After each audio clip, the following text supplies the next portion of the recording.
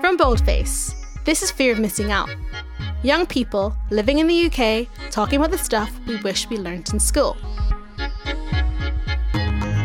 In each episode, a new presenter goes on a personal journey through the bits of British history that people aren't talking about enough. I'm Halima. Just a heads up, this documentary deals with racism and police violence. What are we doing right now? We are walking to a protest, and this protest is for Child Q. This is me and my producer Jessie on the way to a protest against the treatment of Child Q at Stoke Newington Police Station in Hackney. In March 2022, a report came out about a secondary school student from Hackney, London, referred to as Child Q. The details of this case have only come to light because a review was launched into the way that this teenage girl was treated. In 2020, when Child Q was 15, her teachers said that they smelled cannabis on her and then called the police. The police came into Child Q's school and strip searched her while she was on her period. Not that it would have mattered either way, but cannabis was not found. Thinking of what that must have been like makes me physically hurt for her. I'm so sad and so angry. Oh, I can already see people people are already going into the road. There's already there's an energy in the air.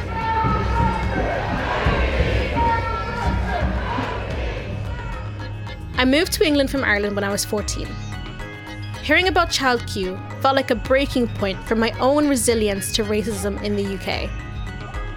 Black people here are made to feel criminal in so many ways, even when we're children. I want to look into the history of the criminalisation of black communities in the UK, which for me and Child Q started at school.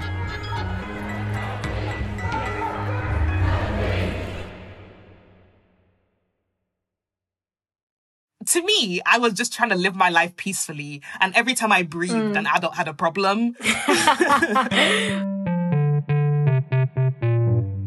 My name is Sefia Jabril. I'm 20 years old. I'm a speech and language therapy student at the University of East Anglia, and I'm Halima's sister. Do you think that we were treated differently in school? Yeah, definitely. 100%. We went to predominantly white schools. Literally, a teacher used to call me urban, as if I wasn't from rural Ireland. Something happened to my sister when she was in year 13 that really affected our family. Hearing about what happened to Child Q brought this up again for both of us. I was performing in the school production. Well, I think it was our dress rehearsal. And I didn't know where my phone was, but we had left our bags in the audience area and we weren't allowed to go in that section because we were meant to have a really realistic rehearsal. So we can't go into the audience because if it was the real thing, we wouldn't be allowed to go into the audience, would we? But I said to my teacher that I needed to find my phone because I didn't want to be stressing that I didn't know where my phone was, and then I have to tell my parents, my strict parents, who bought me a phone for Christmas, that I've lost the phone. To some people, that doesn't sound that dramatic, but if you have strict immigrant parents, you will understand that if they buy you an electronic and you lose it, oh my God, the hell that will rain down upon you. I'm very anxious. I have anxiety. And I just needed to look in my bag to make sure that it was in there. So Sefia asked the teacher if she could go and check that her phone was in her bag. And she would not let me in there. And I was like, please, I just need to look in my bag. And she just kept telling me no. And I started to get really, really anxious. I started hyperventilating. I had a panic attack in front of this woman. And then I just went to my bag because I was freaking out. I had braids, so my hair was down, and I flicked my head forward and to look down into my bag, and my braids hit her, and she told the teachers that I had hit her with my braids on purpose because I was angry at her, even though I was literally crying and hyperventilating, scouring my bag for my phone. Some other really scary stuff happened. more teachers were brought in and treated my sister like she was a violent person, rather than a student having a panic attack. A few days later, after the play had finished, the school told Sefia that she had been excluded for assaulting a teacher. I was just in disbelief and I just started sobbing. I called you because I was like, I don't know how to tell. I don't know how to tell our mom, who I was scared that I lost my phone, but now I'm excluded. How am I going to tell her? I'm going to tell her that.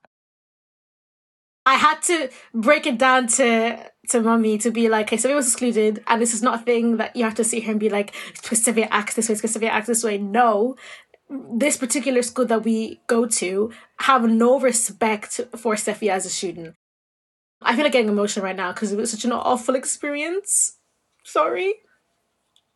No, bro, because it was actually deep. Sorry. It was actually It was so deep. awful. And it was so unfair.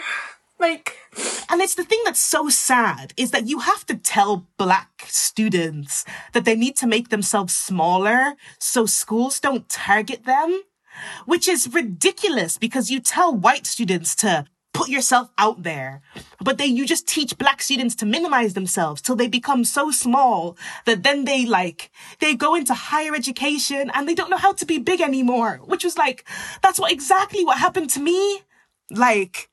Oh, damn, Halima. Sorry. But literally it is after just being told that your voice, people don't want to hear your voice or your opinion or what you want to, what you have to say because they perceive you to be a certain way. That was always what happened. There was never someone to tell me that wow, that was phenomenal. You've done brilliantly. You should be so incredibly proud of yourself. And then that's it. The way schools are meant to form you positively, Black students don't get that. You don't. School is even means if you're crying about it. School is so traumatic. Even thinking back to it, I didn't even think it was that traumatic, but it genuinely is.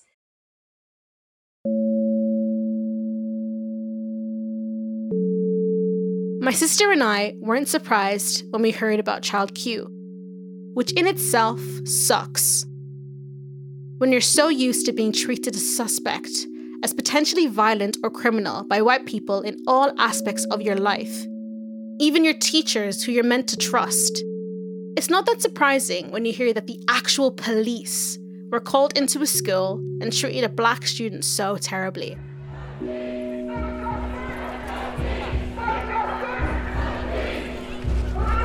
When you first heard about Child Q, what was your initial reaction? I know how it feels to be mistreated by police because I have been a victim of it before, so. My husband was here in the 1960s and there's a lot of police brutality. So this is not an isolated event. This has been happening for years and something needs to be done. Many people have died, like Mark Duggan and all sorts of people have died because of police brutality. My parents came over from Barbados. I was born here of Barbadian parents.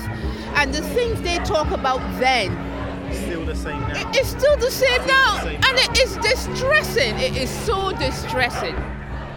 They see us as lesser. They see us as not human. It is beyond distressing.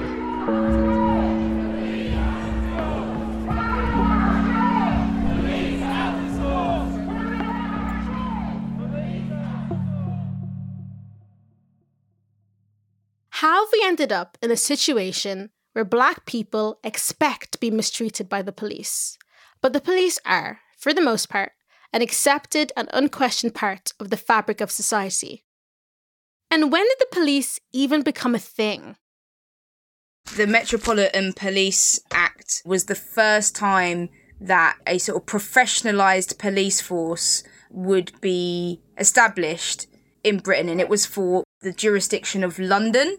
This is Avia Day. I'm a lecturer in criminology at Birkbeck, which is part of the University of London. And I also do a lot of activism around policing and domestic violence, particularly. So, cool. Yeah, thanks for having me. Thanks for joining us. The Metropolitan Police Force in London was only founded in 1829. It's hard to imagine now, but before that, there wasn't an official state-run police force.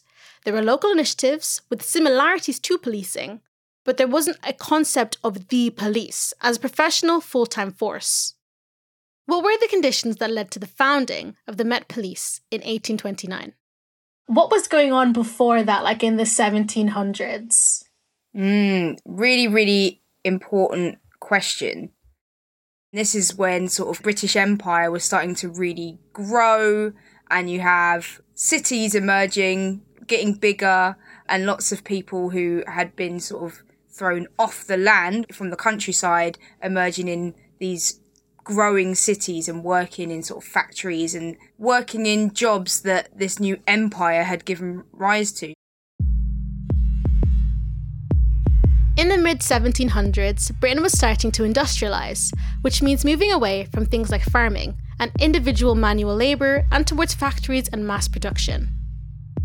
All of this was possible because of the wealth Britain was getting through the slave trade, and Britain's colonisation of other places that had resources, land and workers that they could exploit. This is like very, very early capitalism. The sort of upper classes are getting a bit richer, but people below are actually not necessarily getting any of the benefits of that. Different classes are rubbing up against each other, and yeah, some people were basically committing more robberies in order to make the situation where they're in a lot of poverty better.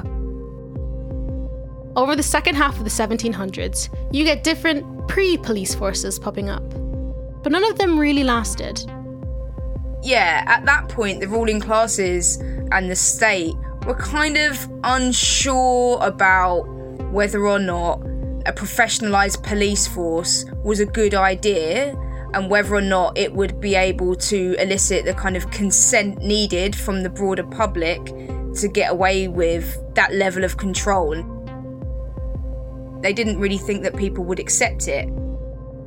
There've been a couple of times where protests had happened, the army had been brought in, and they had shot and killed people. And let's just say, it didn't make the state look very good. There was this kind of tricky balance to be had. You know, if we use those weapons and guns and muskets and all of those things against people here, that might actually take away our legitimacy as the government. They didn't want to overdo it and then actually create more revolt in people. During this time, Ireland was a British colony. Britain developed a police force in Ireland to crush Irish resistance to British rule. This police force went on to provide a kind of blueprint for the Metropolitan Police. Often the colonies end up being a testing ground for what politicians and the state feels like they're not really sure if they can get away with it on home ground.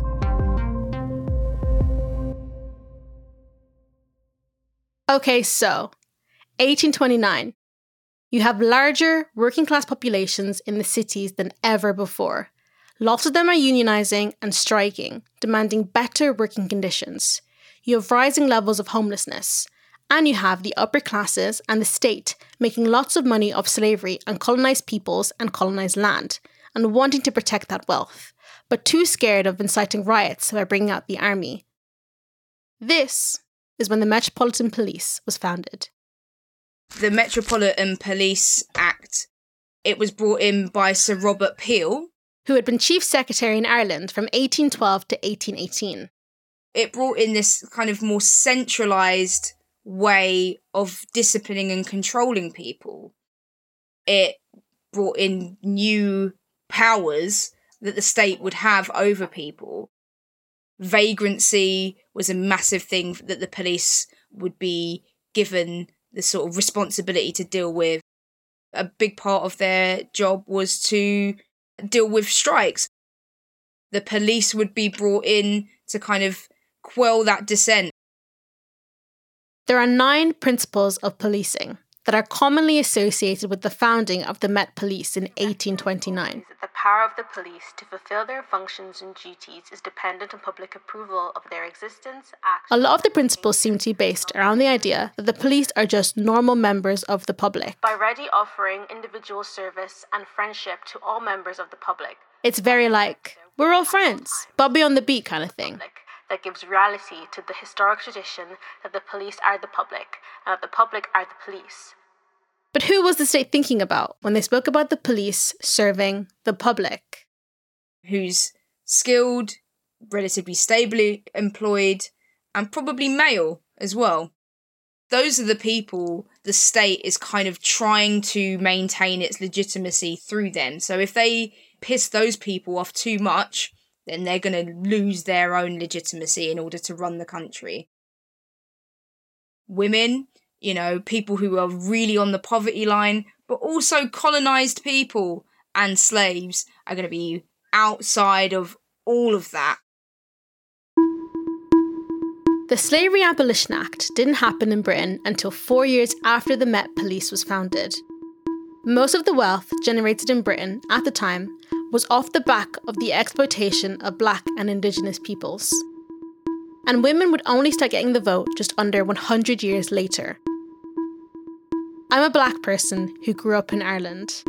I don't think that the state would have considered people like me as part of the public the police were set up to protect back in 1829. This is the foundation the Met Police was built on. Could that be why, almost 200 years later, we still face huge issues with institutional racism in the police? Particularly as a Black man, if I challenge the police, they will quickly arrest me. They're not here to protect us, they're here to police us. This is Mark Thompson. He's the director of the Love Tank, a community interest company supporting health and well-being in marginalised communities. So what is your first memory of the police? My earliest memories of the police would be my dad being hauled into police vans and beaten in Brixton in South London in the mid-70s. Hold up. Who, me? Yeah, you. What are you doing? Just going home. And I was stopped by the police when I was 13, 14, like most young Black boys. You ever been in trouble with the police before? No. You sure about that? The police they've often been described as a great big gang who were put in uniform. And I think I saw that from really early on, that the system was stacked against us, that it was racist, that they were not here for us.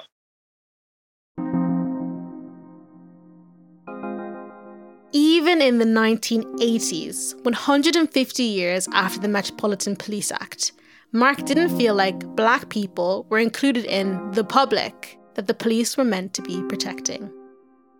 It makes you even more frightened in the world.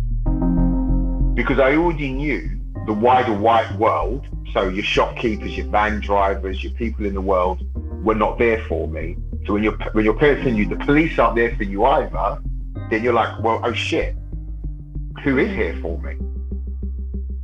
Until the McPherson report, it was really difficult to challenge the police. Stephen Lawrence inquiry was a watershed moment for the police. Its chair, Sir William Macpherson, shocked many by dubbing the Metropolitan... In 1999, the Macpherson report officially found the Metropolitan Police to be institutionally racist. For people who haven't heard of it, could you explain the context of the Macpherson report? So Stephen Lawrence, Black teenager, murdered in South London in the mid-90s by a bunch of racists. Police investigation was woefully inadequate. The Macpherson inquiry was called to look at the police handling of the case, and Macpherson found that the police was institutionally racist. It wasn't a few bad apples, that the racism was running through the veins of the entire institution. When it came out, the Macpherson report, what did you think about it? Okay, so tell us what we don't know. What are you going to do now? For me, it was like, oh, the sky's blue. Thanks for telling me that. The police in the 70s and 80s and 90s are a product of the system and society that they're from, right? So these young men and women who are overwhelmingly white, overwhelmingly British, had grown up in the 60s and 70s, same age as my parents, They're the children of, Enoch Powell, right? Enoch Powell was a politician who made the infamous Rivers of Blood speech to a meeting of the Conservative Political Centre in Birmingham in April 1968. You can find it online. It is very racist. The system that they entered was made up of the same people, and the politicians were the same. So the entire system and structure is racist, is anti-black, because the society, wider, the media, the education system, was racist and anti-people of colour. So this notion that they would enter the police force and suddenly shake off all these shackles is rubbish.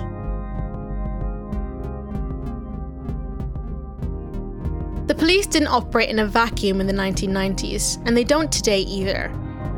The Child Q case is a really good example of this. Her teachers allegedly smelt weed on her. Their first thought was to call the police, who then treated her horrendously. This tracks with the experiences me and my sister had in school too. Black people are so often over-policed by multiple arms of the state. And it starts when we're children.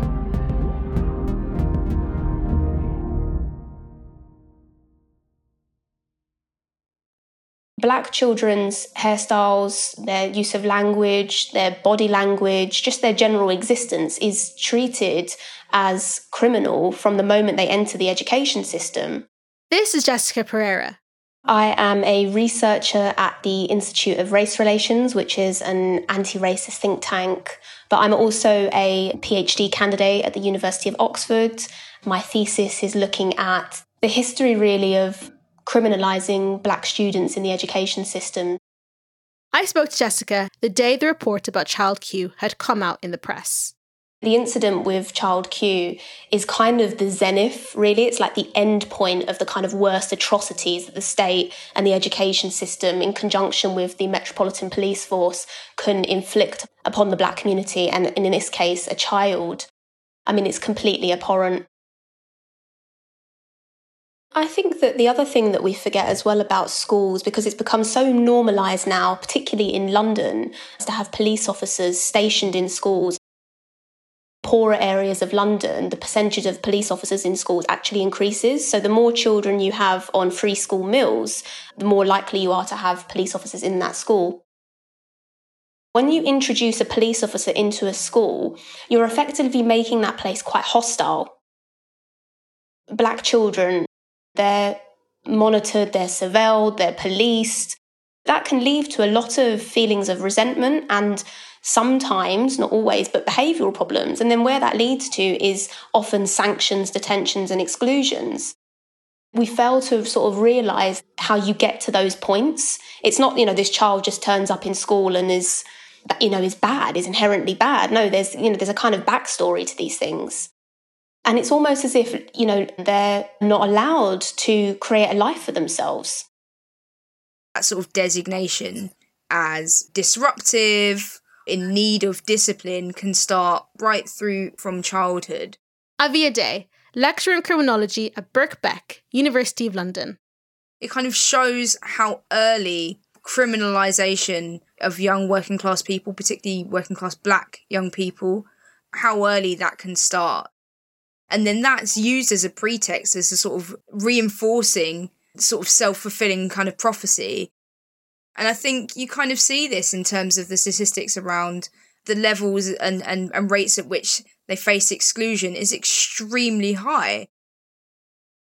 We know that the exclusion rate for young black people nationally is about 5 times higher than it is for white children. But also when we look at the data of who goes to the prison archipelago. What is a prison archipelago? The prison archipelago is just a way of talking about the prison state, from whether it be youth detention centres to adult prisons. I think it was a report in 2018 by the Prison Inspectorate that said that 89% of young people that were in the prison archipelago had experienced some sort of exclusion from school. So we can see that there's a clear trajectory between schools and prisons.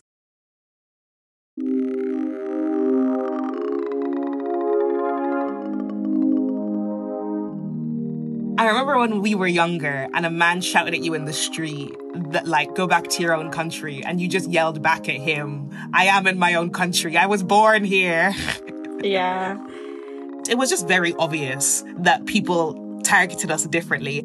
I'm back talking to my sister, Sefia. Looking back on it, I think secondary school and primary school, you can really see that teachers themselves acted like police, like the way that they try and police the way. I don't have to say this, but it's definitely me seeing those patterns of people trying to particularly police black students. Do you know what I mean? I understand what you mean, because there's so many instances. I think maybe I was loud, or no, I'm just black. They used to gun for us. I went to a parent teachers meeting with Mummy. Well, I think this was maybe when I was in year 9. And he said to me that, like, you have to be careful about the way you act because you're the only black person in this form room. You're one of the only black people in your year. And, like, they'll pick on you and they'll do this stuff to you. And my mum was like, that's right, because they will do that to you, Halima. And I was like, oh my God, I can't believe people just say that to me. I didn't realize how, like, much I'd squandered my individuality and, like, my personality up until this point. Mm-hmm. And if I think about, like, the little me who used to rock about in her PE kit and her purple Converse and, like, not take shit from nobody, and then, like, the kind of shy person I present myself as when I go out into the world now, they're just very much two different people. And it's 100% because of how I was treated at school. For sure. In the same way that I don't think that the British government included black people in their idea of the public when they founded the Met Police, I'm not sure that white people in power ever truly think about people like me when they're making institutional decisions. I spoke to Jessica Pereira about this. I mean, I'm thinking about Child Q, and some of the commentary that I was reading yesterday was around white privilege. I think it would be quite hard for a lot of white people to imagine that same ordeal happening to a white child as it happened to a black child. When we're talking about an imagined public or an imagined school population, it's almost as if the imagined school population excludes black children because they are criminalised in a completely different way. They are treated differently by police officers, by teachers, by the education system. And I think that young black people are aware that they are treated different to their peers.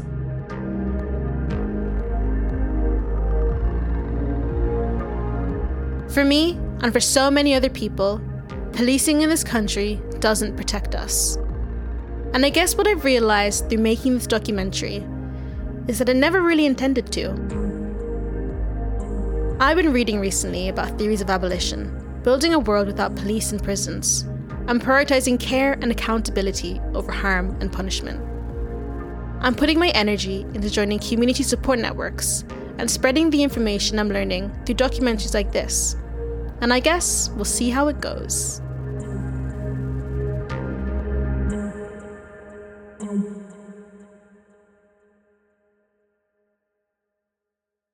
Thank you for listening to Fear of Missing Out. I'm Halima.